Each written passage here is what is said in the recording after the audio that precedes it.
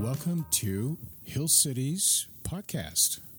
I'm George Bakaloff, your host, and with me is Jeff Hagan, who leads Hill Cities, and together we are taking some time from our lives to sit down and ponder over God's Word and tapping into the wisdom and the richness of the revelation that Jeff has accumulated over the years. How are you doing, Jeff? I'm doing good, George. Thank you. And how about you? Doing good, and I'm glad that we can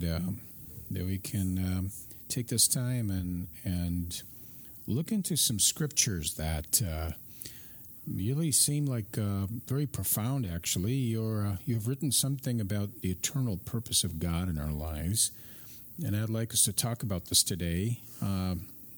What seems to be on people's minds most of the time these days is, how's my 401k doing, or climate change for some people, or all these issues and concerns. Mm-hmm. So now you're taking us into a whole different direction, and as we know, Hill Cities really speaks to men and ministers to men. So what do you think men think when they think about the eternal purpose of God? Well, George, that is a big question. I think many times men don't think at all about eternity. And like you said, they're more focused on time, and it blurs eternity. And what strikes me is Jesus had an illustration, and he said a sower went out to sow.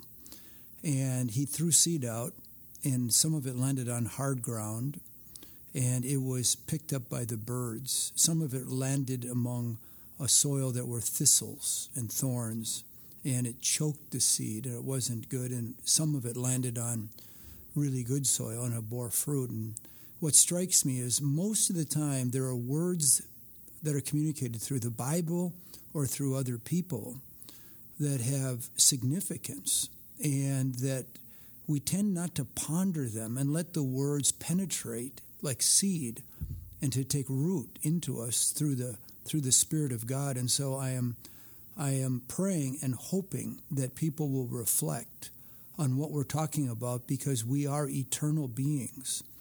And in many ways, we've lost the North Star, I think, in the church and certainly in our culture.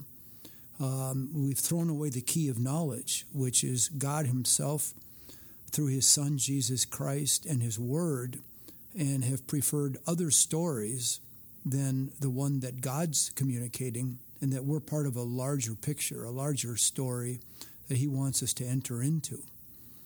So men think about the job they have to do. They're responsible. A good man would be responsible for their household. Do you think that something has changed in America and our society to where men are forced to be more of a short-term thinkers? Like the traditional mindset would be someone who is, gathering wealth or something to leave for his children and grandchildren and so forth and so on. So there was more of a long view of life, but it seems like a lot of people are living just for the now and today and not too mindful of the next generation, or let alone eternity. Yeah, as you're saying that, George, I'm thinking of the words transactional versus transformational. That's a good way to put it. And that many times, we live in a transactional world where relationships are secondary to the transaction. And, it's a cutthroat world that is forcing people to live in 90-day increments in a lot of areas. Technology forces things to be faster. I remember one business executive telling me that they're coached in this large business to do whitewater rafting decision-making. Like you're going down the river quickly, knowing you're going to make some bad decisions, you just got to make them quick. So I think the culture itself is speeding people up, and it's hindering their ability to take time to reflect. What do we do about it? How do we bring the whole idea of the impact of the eternal purpose? You bring up a very powerful verse here from Ephesians, Paul's letter to the Ephesians, that speaks about this eternal purpose revealed in the Lord. Tell us a little bit more about that. How do we crack this shell, this hard shell of busyness, and we just become guarded and we become focused, maybe? I don't know. Well, I would add, first of all, the idea of what is purpose. And I think a lot of people have not really found their sense of purpose. And they haven't taken the time to do the internal work where the Spirit of God takes the Word of God and we take time to reflect, to go deeper. And, your life purpose consists of the central motivating aims of your life, your North Star, the reasons you get up in the morning. Purpose is to guide your life's direct decisions, influence your behavior, shape your goals, offer a sense of direction, and create meaning. And, I have some challenge questions for the audience, is how do you define your purpose? Why are you here? Who are you? And what happens after this life? Winston Churchill said, it's not enough to have lived. We should be determined to live for something. And as you spoke, George, that God has revealed in His Word an eternal purpose. And the Apostle Paul states, that God's purpose is a mystery, that it has to be revealed. It has to be sought. It has to be desired.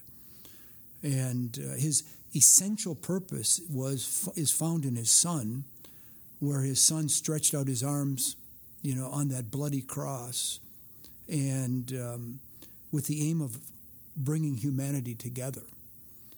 And it's called in Ephesians 3:10, the manifold, or probably a more accurate translation is the multicolored wisdom of God. And I like to use the illustration. My wife is a quilter, and she sews different colored patches together and makes an artwork out of this.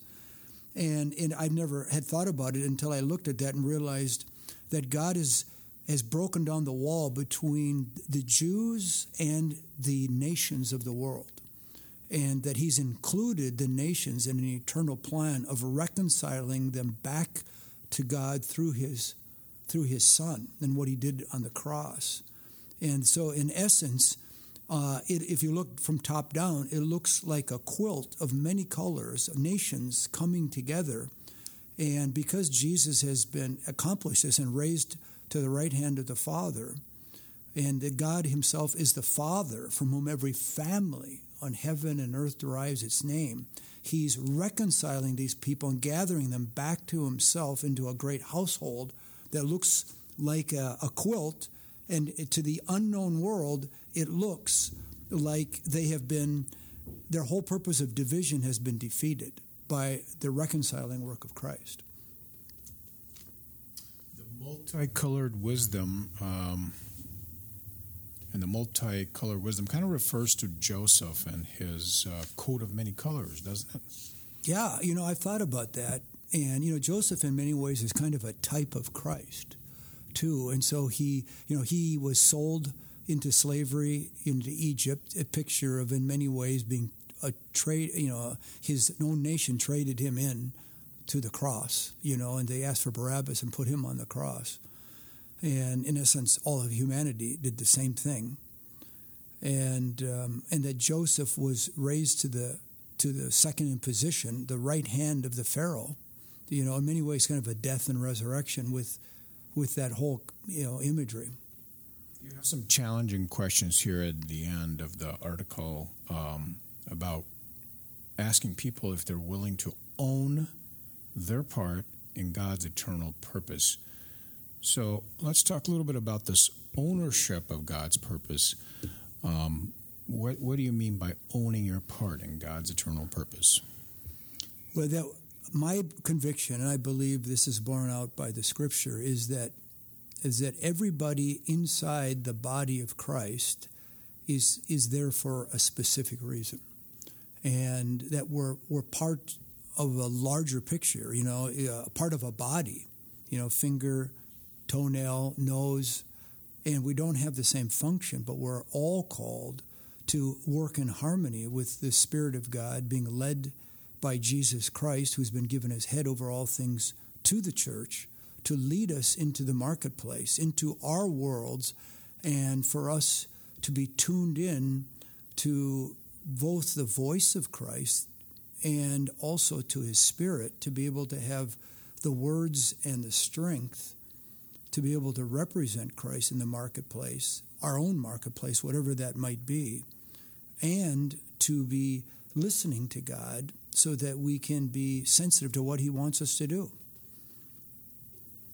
So the eternal purpose of God is really, in a way, very relative to our daily lives. It's very relative to the quality of life. If we connect with that eternal purpose, are you saying that this could actually change the way we experience our life today and now? It's not something abstract, something in fantasy world, but it's something that actually changes the way we experience life right now.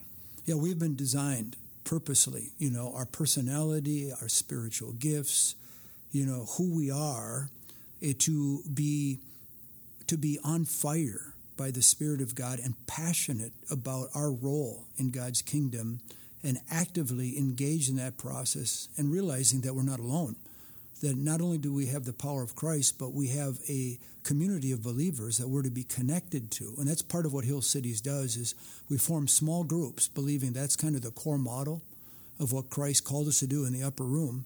And in those core groups, we learn how to do life together. That's right. And if you haven't checked Hill Cities' website, go to hillcities.org and you can learn more about the small groups. Every week, men here throughout the Twin Cities are coming together, and as a group, they pray. We study God's Word, and we engage in a meaningful discussion over the Word of God. And Jeff is our leader.